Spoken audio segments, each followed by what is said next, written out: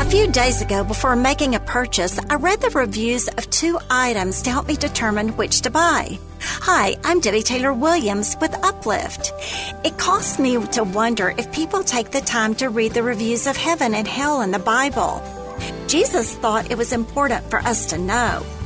In Luke 16:19 through 26, he gave 2 reviews.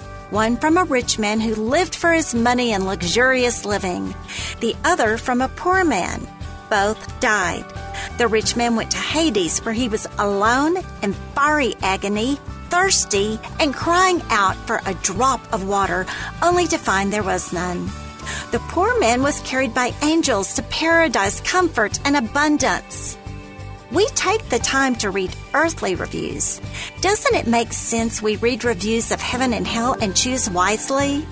Learn more at DebbieTaylorWilliams.com.